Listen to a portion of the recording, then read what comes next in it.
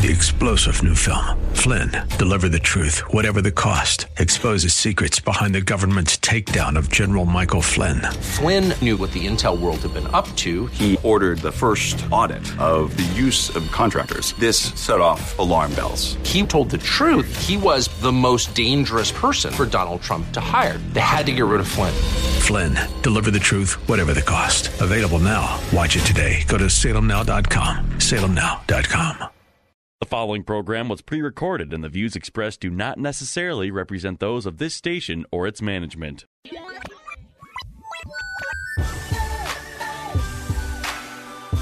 Perspective, teaching, conversation. This is Isaiah 61. Over the next half hour, you'll hear why the Lord provided those verses and how they can be used in witnessing, in the church, and in daily life as God's children. Now, here's your host of Isaiah 61, from Spirit of the Lord Church in North Minneapolis, Pastor Joe Sutton. I'm alive. Man, I like that intro. Hey, this is Pastor Joe Sutton. And just good afternoon, everybody out there listening to my favorite radio station, 980 KKMS. Always a pleasure. Get some good word and listen to some great men and women of God as they bring truth. I was listening to the radio station on my way over here, and a guy I really love so well, Adrian Rogers. It just is just a funny man of God, man. It's just him, J. Vernon McGee. When I was young in my faith in Houston, Texas, I would listen to those guys all the time. They had a way of taking the theological and breaking it down to good old simple country talk, you know. And I could just kind of digest it, and it gave me a hunger for those things. If some of you don't know by now, I'm an urbanite. I would be classified if you saw me as an African American, although I'm probably, I think 23% Cherokee. And, I got an English name of Sutton, so it goes there. And then they got some other things mixed in there, some French, some Spanish that goes along that way. And all of us in this good old US of A have a mixed background. We can't just jump out and say we're pure whatever in anything that we do. And but the thing that the understanding a lot of times is the prejudices that go along with when people see you and automatically think that you think a certain way. And I look at the problem in my neighborhood, I really see a lack of leadership. And then when I look at the problems in my state and nation and even in the world, I see how that leadership vacuum becomes even larger and that we don't have great leaders. When I look at the characteristic that I wish that people would see when they see me was look at me and say that I am biblical. I was asked the other day when I serve on a debate panel, they were looking for a conservative. And they say, do you consider yourself conservative? I said, some may consider me conservative. I consider myself biblical. And so therefore, being biblical, I'm going to the best of my human knowledge, live my life and answer life's questions and problems based upon the Bible, which may put me in a conservative camp one day, but it may put me in the liberal camp the next day, and so they say, "Oh, okay, that's okay. Well, we'll take that. We'll take that. If you're biblical, you're conservative." So I get thrown in the conservative camp. I'm not offended by that. I just want people to understand that my basis or my paradigm of truth is based upon Scripture. It's not based upon whatever the current mode is or whatever our particular culture is path they're going down at that particular time. I understand that people don't agree with me.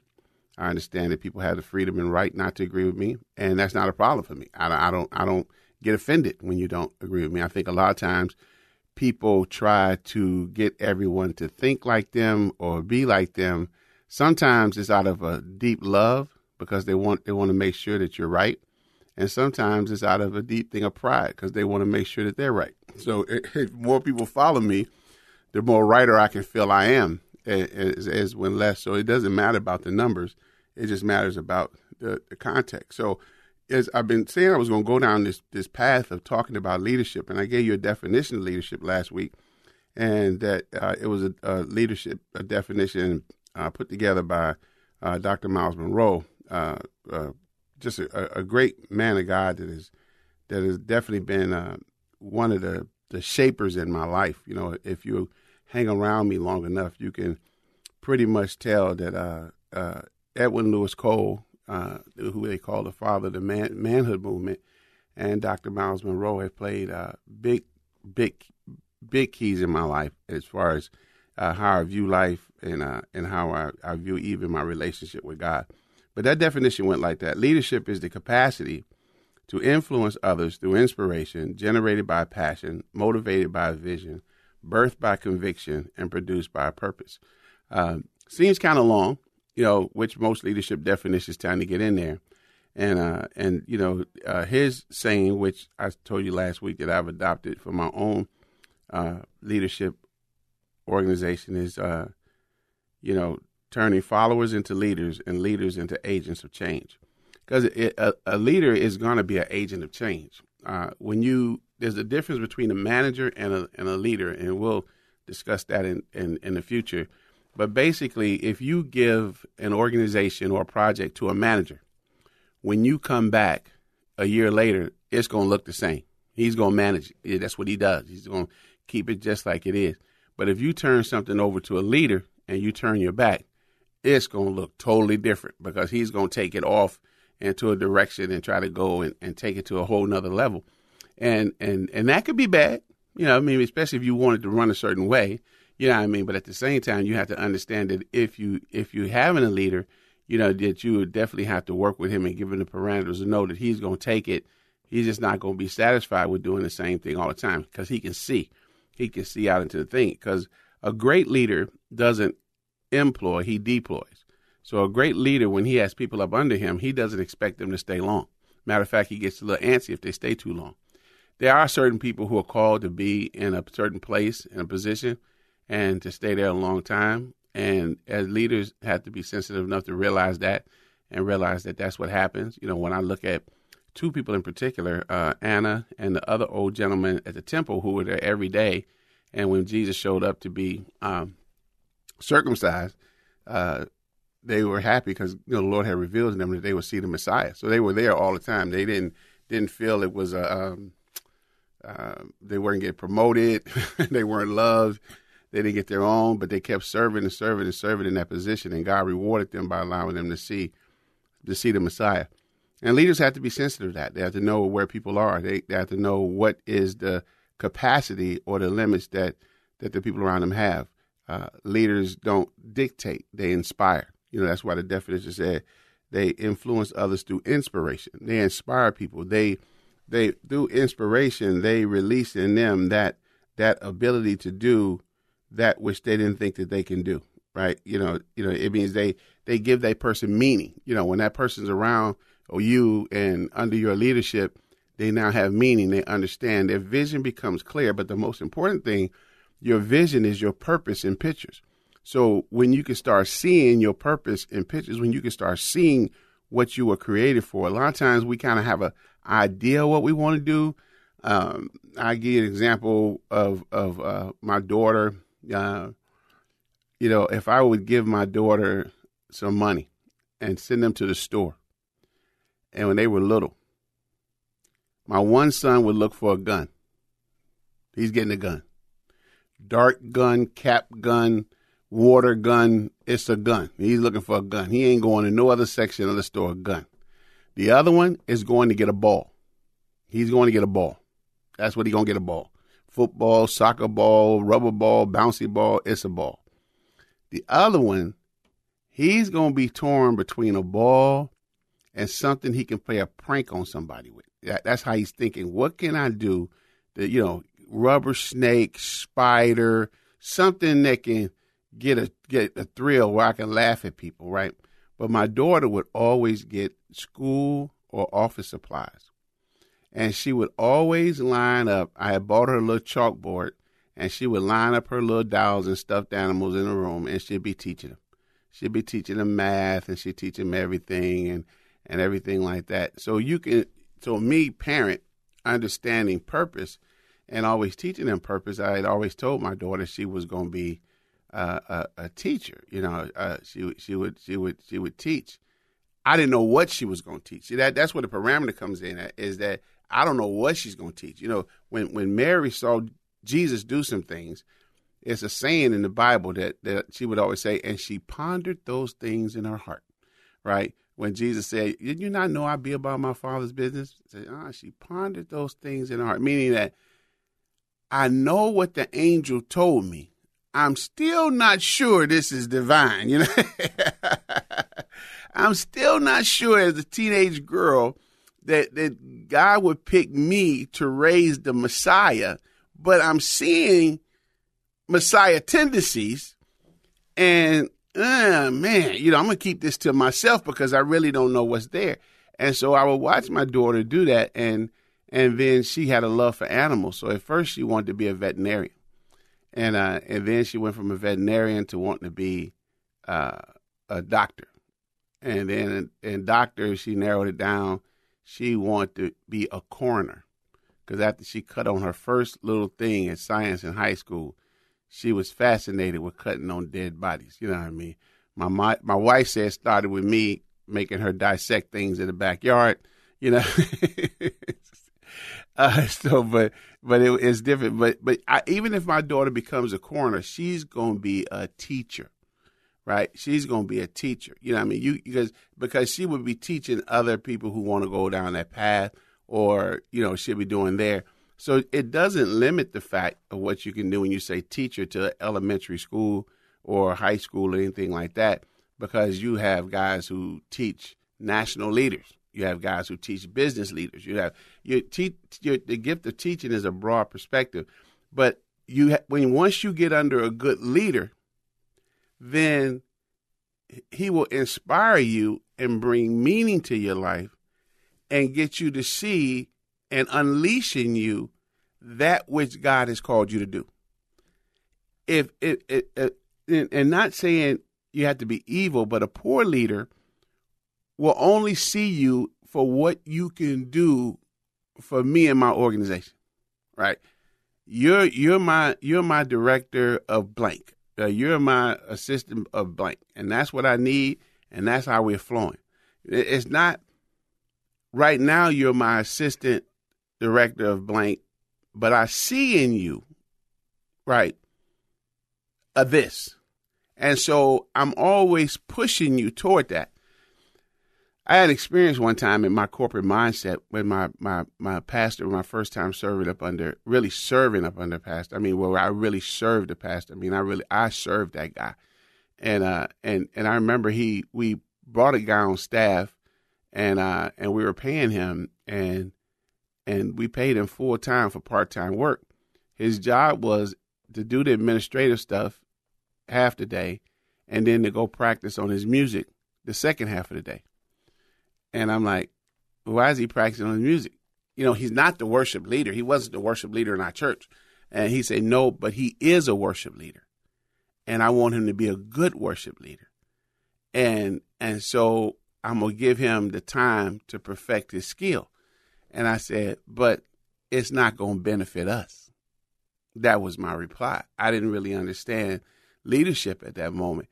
I was just looking at, if I'm paying this cat, it should benefit us. And he said, Pastor Joe, it benefits the kingdom. He will go out there and lead worship, and it'll benefit the kingdom. We have to have a kingdom mindset, not just our mindset, right? Because we could have used that money for other things. Matter of fact, we took the money from his salary, the pastor's salary, to pay this guy to become something that we weren't going to benefit from. And he eventually, a year later, got a job, making more than the senior pastor at our church, leading worship at a church. But I understood that it wasn't a loss. It was a kingdom gain, because we're part of the kingdom, and our finances are kingdom finances. And as a leader, he looked at him not for what he could give to us, but what was his call? What was his purpose? See, because you can't lead without a purpose. I mean, you can dictate, you can administrate, but you can't lead, especially in the definition of leadership that it says that it's produced by a purpose, that everything is produced by purpose. Your passion, your convictions, everything is there. So he went on to become a worship leader. And you know what? I had to say, I felt proud for him, number one, getting that position. But number two, for me, because it was a stepping stone for me to understand what is leadership. And even in my children's lives, I got to understand I have to be a leader. Yeah, I'm a dad too, but I have to be a leader. And what I want you to grasp out of this journey of leadership that we're taking over these next couple of weeks is that we're all called to lead.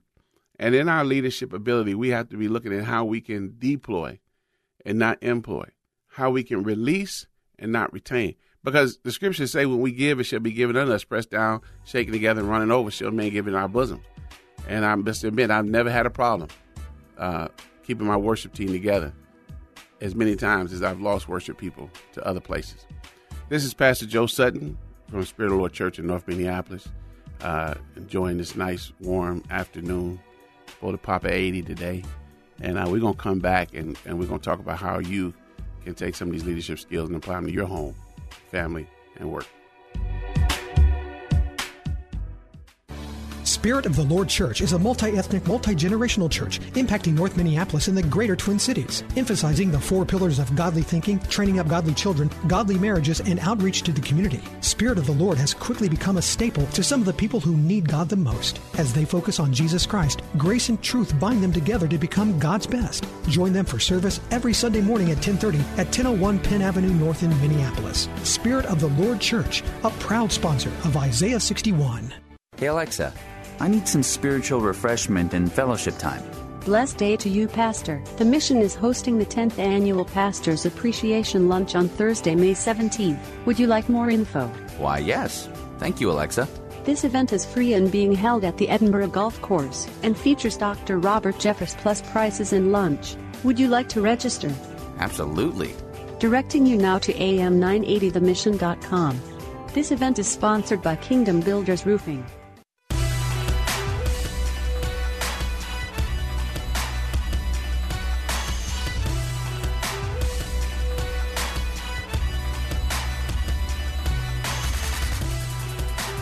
All right, we're back. Any leaders in the house? Man, I love music, man. I called my son up the other day, and I was like, I told him I'm ready. I'm ready to get on CD, man. I'm ready to get in the video. He looked at me like, Pops, I don't think that I'm gonna fool him one Sunday at church, though, Trevor. I'm gonna bust out with some lyrics on the microphone and let them know. I'm gonna let them know how I used to walk it. There you go. Can't do anything about it then. Yeah. Then I'm gonna hide somewhere with the wireless mic in another room, and just they're gonna hear it come over there and they're going, who is that? And then I'm gonna walk out and they're gonna be like, that was you. Big reveal. But leadership, man. I want to share this story with you. Right. I was as a parent, man. I have 9 children. I have 5 boys, 4 girls. And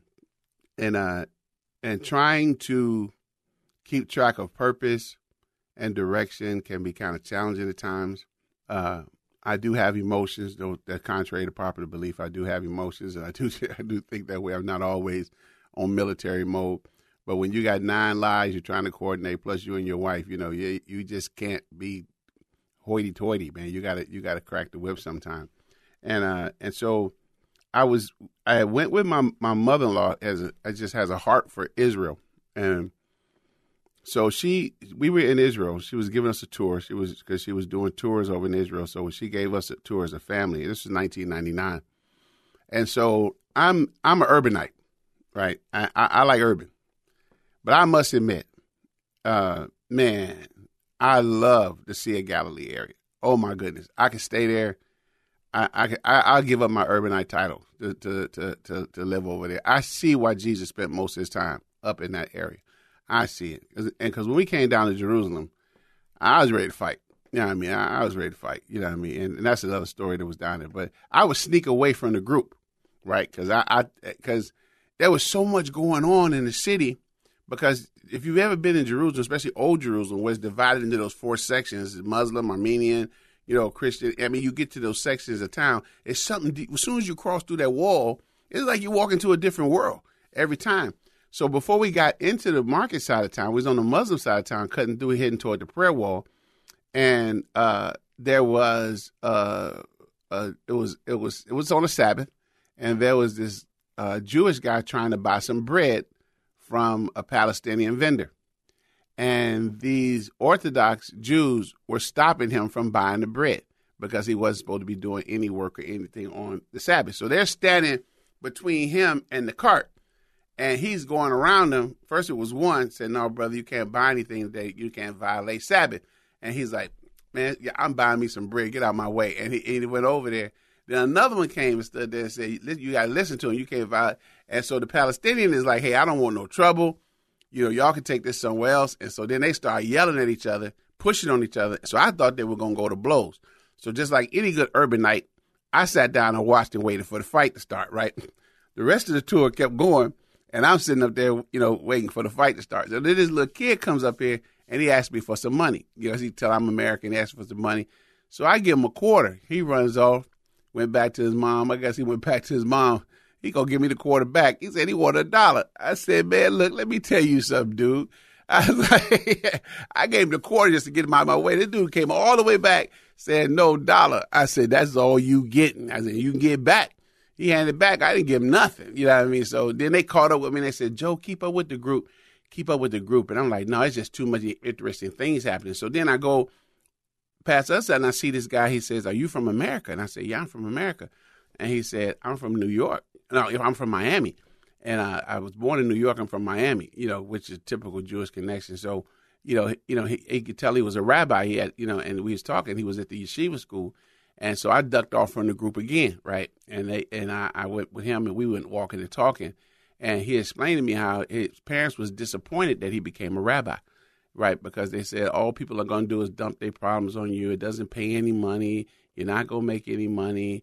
Yeah, I think they were paying him $60,000 a year.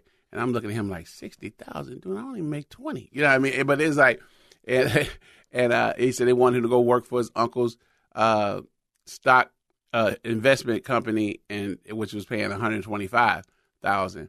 And he said he did it for a little while, but it just wasn't him. It wasn't where his purpose was. So we got to talking about purpose and trying to get in line with your parents.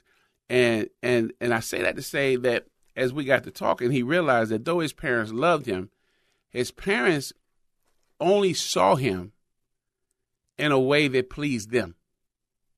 And we got to be careful as leaders, that we can't allow our love for somebody to block what God has called him to.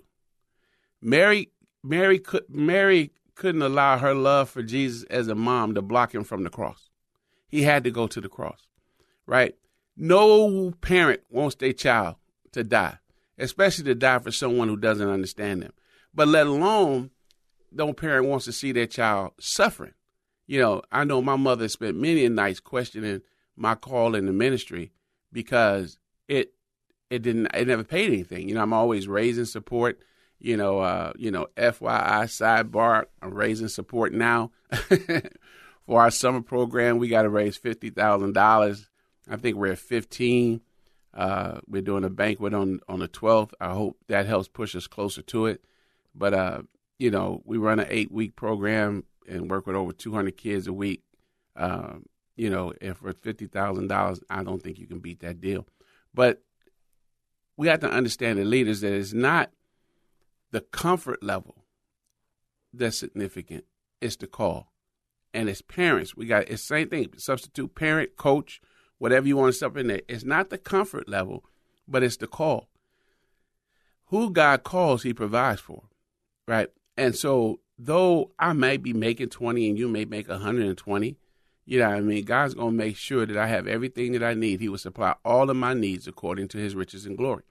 And so sometimes as parents, we want our kids to be comfortable. We want them we want them in college with a house and a wife and 2 dogs and 3 children, or whatever that stereotype is that we want to see. We want to see them there.